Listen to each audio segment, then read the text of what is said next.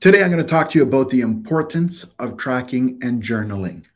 Now, a lot of times it seems like it's extra steps, and you can be going already. I am already busy. I don't have time. I'll get to it in the future.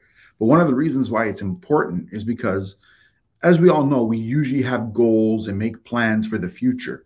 Now, it's easy to say, I'll remember everything I wanted to, but are you going to remember the details? Are you going to really remember every little thing you say and do? And if that's the case, let me ask you something. What did you do 2 years ago on this day and time? I'm willing to bet you're not going to be able to get into the specifics or into the details.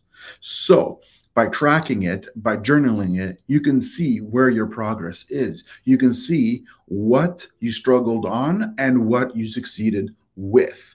At the same time, if you want to go beyond just tracking it in terms of seeing what succeeded, what failed, what where you've been, where you're going and stuff, you could also use journaling and tracking as a form of inspiration, because when you see what you've done and it's on paper, that could be a form of motivation, whether it's a form of motivation to do better, a form of motivation to try again, a form of motivation to elevate yourself to the next level. Either way, to know where you're going, you have to remember where you've been. So that's one of the reasons why journaling and tracking is important.